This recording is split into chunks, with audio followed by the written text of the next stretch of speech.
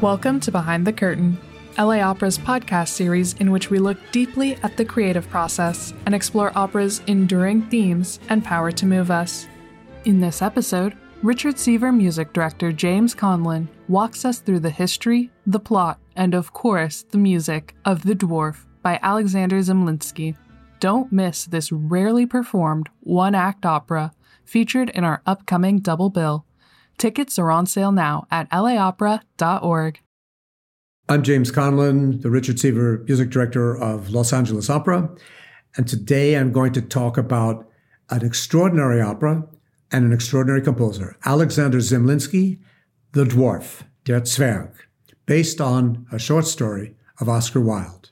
If I look back on my now almost 20 years at Los Angeles Opera, I have to say two productions by Darko Trisniak stand out in my mind as being highlights. One is The Dwarf by Zemlinsky, and the other is The Ghost of Versailles by John Corigliano. And it's a great pleasure for me to return to a work that we performed in 2008 by one of my favorite composers, and I hope to make him one of yours as well, Alexander Zemlinsky, sometimes known as Alexander von Zemlinsky. He was amongst the Austrian composers who twice fled the Nazis, first from Berlin back to his native Vienna, and then from Vienna to New York City, where he spent his last years and passed away in 1942. Zemlinsky, to my mind, is one of the great composers of his period, but he was banned by the Nazis and ultimately had to flee. Now, a lot of his colleagues, and one of them, who happened to have been his brother-in-law at one time, Arnold Schoenberg, came here to Los Angeles, and we know a lot more about Arnold Schoenberg. We know much less about Alexander Zemlinsky, but in a very different way, his music is a powerful force for those of us who've had the great fortune to know it. So amongst the operas he wrote, this is a particularly interesting, strong, powerful, passionate story. So I'm going to tell you a little bit about it.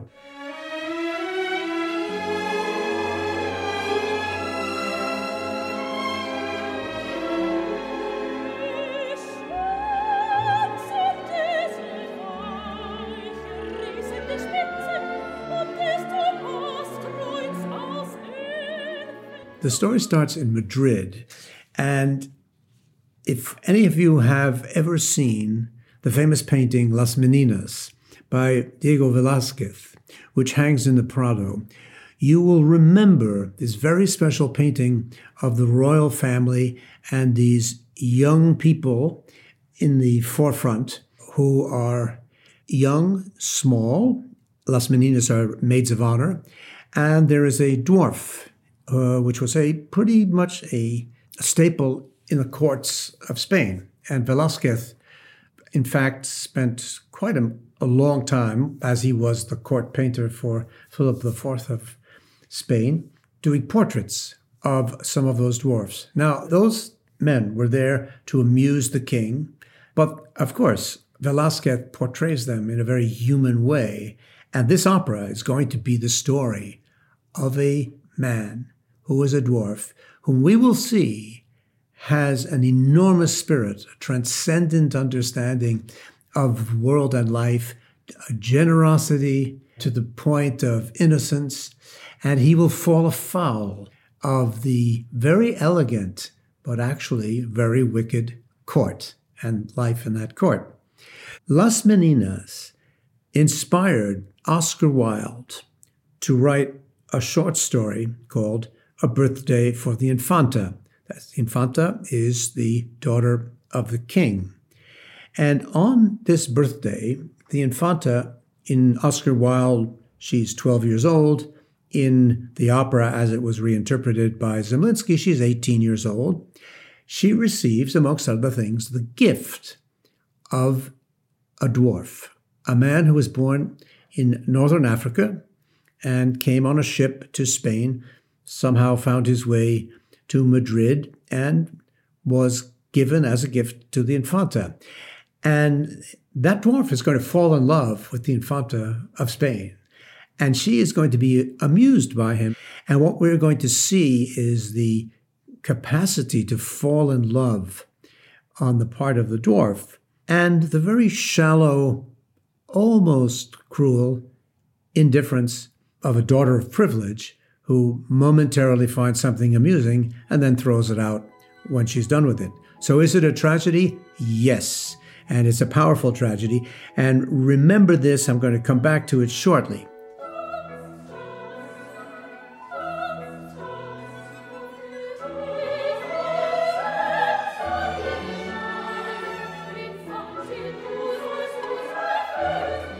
The story written by Oscar Wilde became known on the continent in the early part of the 20th century.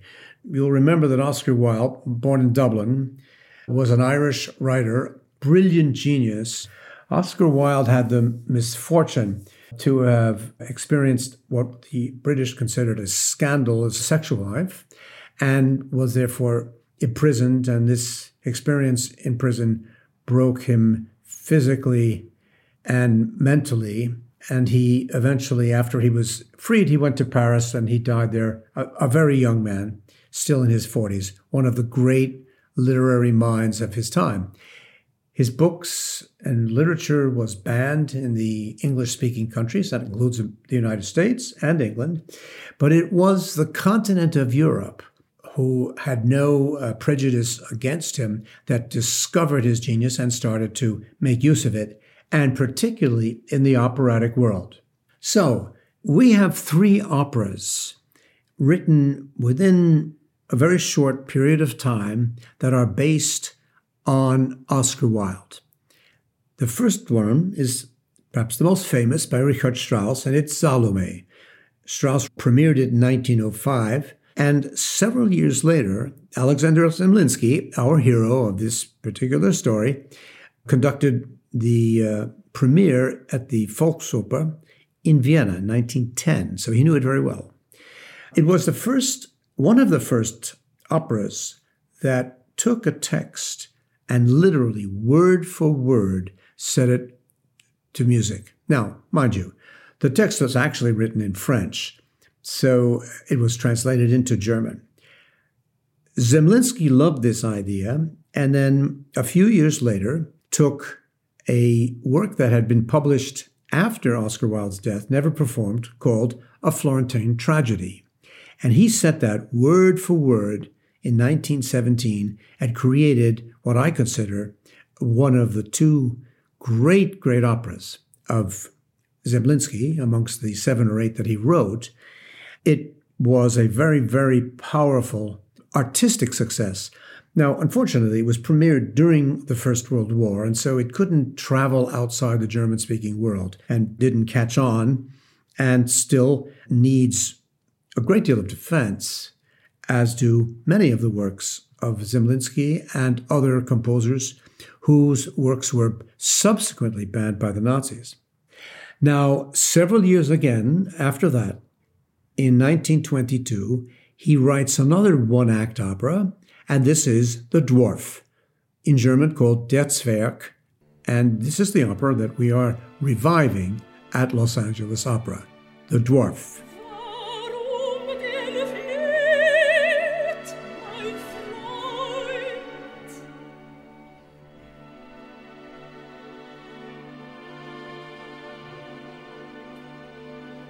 Ein gefährliches in deinen Augen ist, verzeih, meine Seele fühlt es so, ich weiß nicht was, wie klug.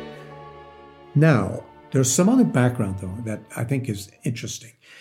One of Zemlinsky's colleagues, the composer Franz Schreker, had already written a ballet for a famous duo of sisters by the name of Wiesenthal and premiered that ballet in 1908 on the subject A Birthday for the Infanta, similarly based on Oscar Wilde. So Zemlinsky knew that work.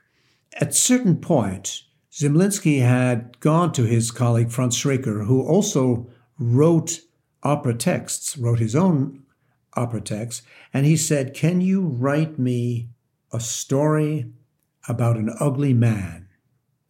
And so Schreker did, and at the end of which, there are two versions of this story. He liked the libretto so much that he decided he wanted to keep it. He didn't want to give it away to Zemlinsky. And the other version is Zemlinsky didn't care for it, and maybe they're both true. But one way or the other, that story about an ugly man gave birth to one of the great operas of Franz Schreker, which in German has a title, Die Gezeichneten, but it's a complicated title to translate. We produced it at the Los Angeles Opera, and we called it The Stigmatized. And so Zemlinsky was clearly already, 1909, 1910, was looking for this theme, an unattractive man as the protagonist of his opera.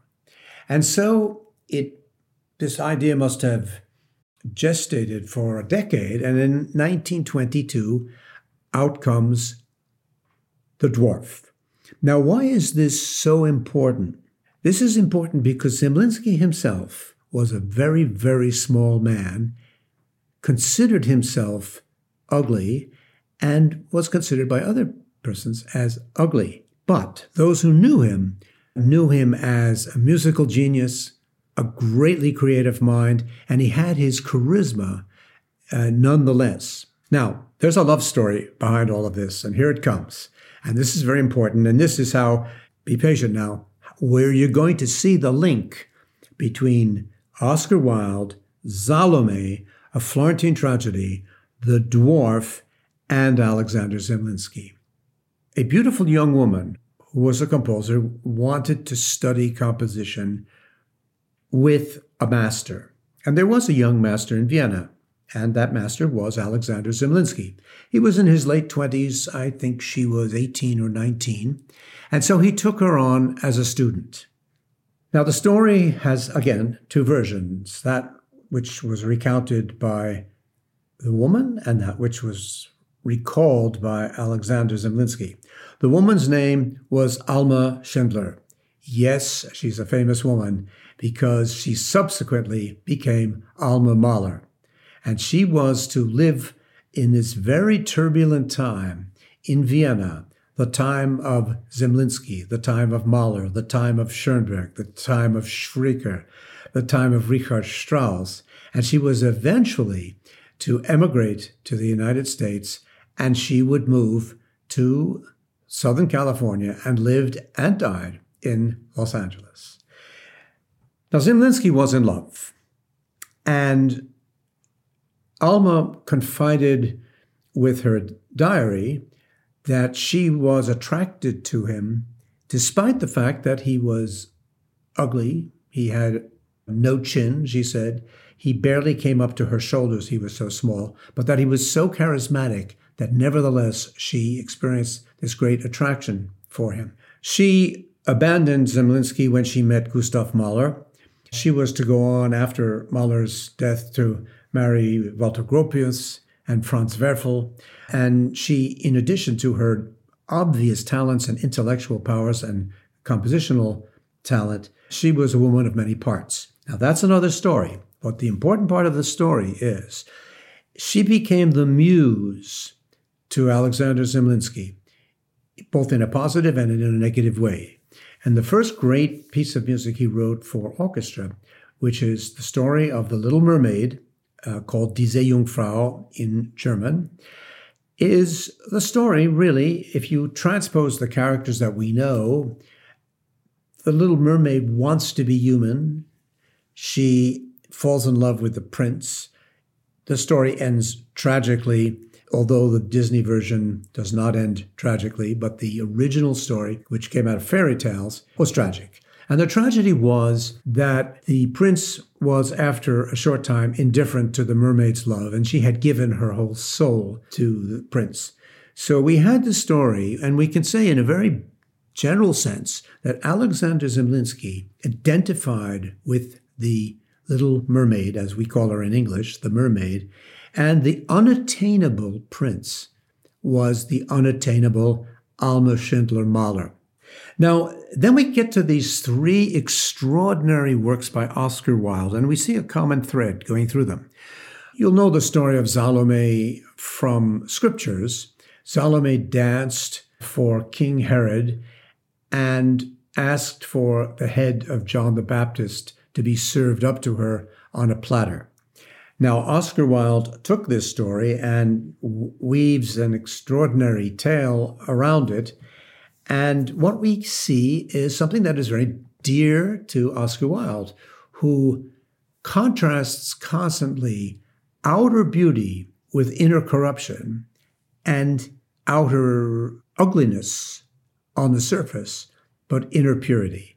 And he very often creates characters or situations in which we are able to contrast that. And so in Salome, we see the very beautiful young princess, Salome, but we learn that she is corrupt to the point where she will ask for the head of John the Baptist, clearly at her mother's behest, but she will then have conceived a passion for John the Baptist, and so she kisses his head on the lips. This is one of those shocking moments in literature and one of those shocking moments in opera. And Richard Strauss showed the operatic world that he could shock them in a way that nobody else had and create a great success with it. So this is on Alexander Zemlinsky's mind, and by the way, everybody else's mind at the time. Now, we go on to a second story, a Florentine tragedy, which has three characters only. A beautiful woman, her husband, who is a merchant in Renaissance Florence, and a prince coming from an aristocratic family in Florence.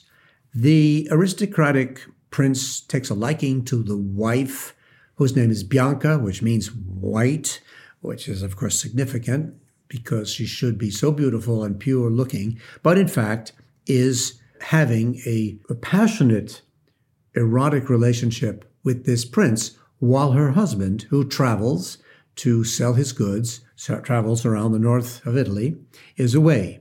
The whole drama and the whole tragedy takes place in the course of an hour in the home, the moment that the husband returns from a trip to find Bianca there with the aristocratic prince. Eventually, the husband, who is ugly and lacking in manners, as contrasted with the prince, who is elegant, handsome, but in his way superficial, the husband will outwit the prince and will eventually murder him as a vengeance. Now, what happens after that, I'll leave for another time, but if I've whetted your appetite with the story, it's much worth getting to hear how it all ends. But the point again is the ugly, crude artisan, the man who works, is in fact more clever, more intelligent than the beautiful, gifted, by birth, aristocrat. And so here we see Zemlinsky again. Zemlinsky is the husband who is in conflict and in a jealous state over his wife because she has preferred a good-looking aristocrat to him, and yet he proves himself smarter. Once again, that beautiful woman is Alma, by now, Alma Mahler, but by 1917, she is married Walter Gropius. But Zemlinsky is still obsessed with her. So he retells that story in another form, basing it on Oscar Wilde. So we now have two Oscar Wilde operas, Salome and The Florentine Tragedy. And now we're going to get the third, and that's our subject today, The Dwarf. So now we see the dwarf who is handicapped, but who has the soul of a poet and a great humanist. And he falls in love with the beautiful, aristocratic, royal Infanta of Spain, who on the inside is at best shallow and at worst cruel. And so we're going to see that contrast again against inner corruption and outward beauty, outward ugliness, but inner beauty. And once again, Alexander Zemlinsky identifies with this dwarf And the princess is, of course, once again, the unattainable Alma, Schindler, Mahler, Gropius, Werfel. So where do we situate Alexander Zemlinsky? As many of you know, I have devoted the last 3 decades to trying to be sure that the world is made aware of how much great music was written in the 20th century that basically through the cruelty and the malevolent actions of the Nazi regime fell by the wayside, was banned at the time. Some of the composers were personally victims, some died in concentration camps, many emigrated. But the common denominator in all of that is that we don't know their music as well as we should. And not as an obligation, actually, we're missing something. I think Alexander Zemlinsky is one of the greatest of those composers. Others agreed with me. Now, for instance, let me quote his one-time student and one-time brother-in-law, Arnold Schoenberg, whom himself was victimized by the Nazis. He more fortunately survived longer and came to live, of course, in Southern California. Now, Arnold Schoenberg, no generous or kind man when it came to his criticism of other composers, wrote, "I do not know one composer after Wagner who could satisfy the demands of the theater with better musical substance than he," meaning Alexander Zemlinsky. His ideas, his forms, his sonorities, and every turn of the music sprang directly from the action, from the scenery, and from the singers' voices with a naturalness and distinction of supreme quality. Arnold Schoenberg on Alexander Zemlinsky. Zemlinsky was also well known as a great conductor, perhaps one of the greatest of his time. He was for 16 years the music director of the so-called Deutsches Theater, that's the German theater in Prague. And Igor Stravinsky, also not a kind or generous man, wrote that the greatest performance of any conductor that he had seen was that of Alexander Zemlinsky's conducting The Marriage of Figaro in Prague. These are very great compliments coming from very, very, very critical minds. Another, Theodor Adorno, writer, musicologist, "If we dare be objective and admit that there is damn little good music today, that Zemlinsky should rivet our attention, for he was a true master. He should command our attention despite the objections that are raised even before we have listened to him attentively, and behind which lurks nothing but the will to reconfirm a historical judgment at all costs." And then Franz Werfel, the great Austrian writer and last husband of Alma, Schindler, Mahler. "One thing is clear. The man who put these notes to paper has a soul of fire. He emanates from the innermost heart of music."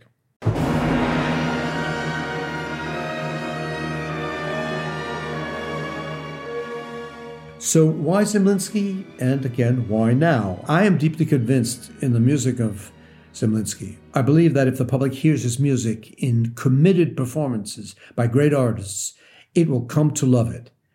I do not agree with the oft-repeated cliché that there are no unknown masterpieces.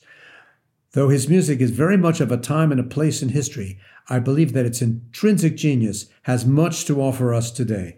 And as an operatic composer from his epoch, he is second only to Strauss, Berg, and Puccini. I believe that the distance that separates our time from his can serve us to free ourselves from the polemics and prejudices of his and subsequent generations. It is, of course, ironic that Schoenberg, Berg, and Webern all expressed their admiration for Zemlinsky. Zemlinsky had been Schoenberg's only teacher, his brother-in-law, and despite a sometimes tempestuous friendship, a lifelong colleague. Berg, who knew Zemlinsky also as teacher and older colleague, admired his compositions and even quoted them in his own. Now, I'm not going to tell you too much about the story at this point, but I want to put a particular perspective now on this third part of the theoretical Alma trilogy and that of Oscar Wilde. It is based on, as I mentioned, the birthday of the Infanta. By now, there are no further disguises. The composer himself, small in stature and, in Alma's words, hideous, identified with the title role. Alma is the Infanta, the daughter of the King of Spain. She receives a dwarf as a gift, has grown up in the wilderness and has never seen a mirror. So we come back to this 20th century Rigoletto, who has grown up in the wilderness and has never seen himself. He is unconscious of his appearance and is bequeathed a pure, poetic, and enlightened soul. He falls in love with the Infanta. She is at first fascinated and later bored with her new toy, as she calls it, and abandons him after he, crushed after seeing his image for the first time in a mirror, ceases to please her. Her companion, Gita, the only sympathetic character in the court, consoles him as his life passes away. The devastating portrait of a dwarf who has never looked in a mirror, whose new self-awareness destroys first his sense of self-worth and ultimately his life, leads the listener to a disturbing metaphysical question. In contradiction to the ancient Greek maxim, know thyself, are we not better off not knowing ourselves? Do each of us need our illusions in order to survive?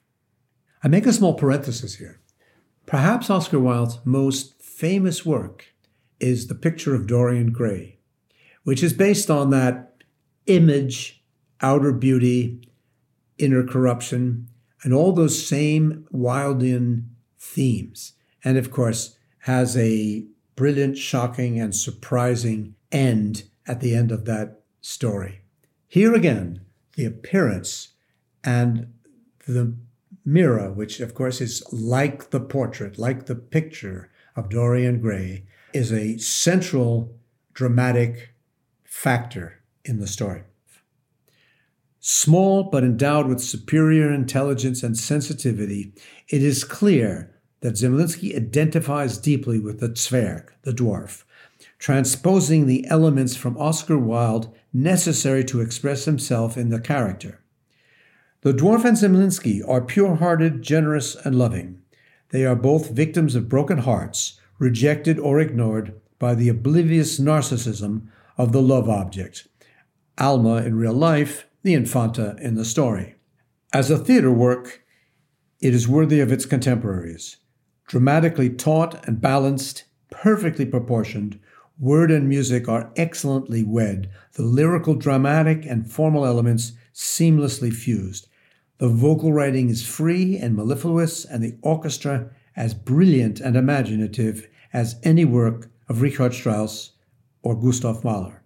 The Dwarf, der Zwerg, is a tale of innocence destroyed, of impossible longing and desire for unattainable love. Replete with seductive charm, glittering sensuality, longing, hopelessness, and that fin de siècle decadence, these three dramas are animated by intricate dilemmas and morbid ironies. The dwarf, outwardly grotesque, inwardly pure, loves the Infanta. Salome, outwardly beautiful, inwardly corrupt, desires Yohanan, John the Baptist. The saintly beast loves the cold princess in one, and the cold princess desires the beastly saint in the other. Zemlinsky's long obsession with Alma provided him with a muse for several decades. Gradually, the political realities of the 1930s and ill health overshadowed it all. Of the many composers whose music was lost to us in that period, his case is one of the most dramatic and urgent. It is the mission of those of us who have already been bitten by the passionate power of his music to pass it on to others.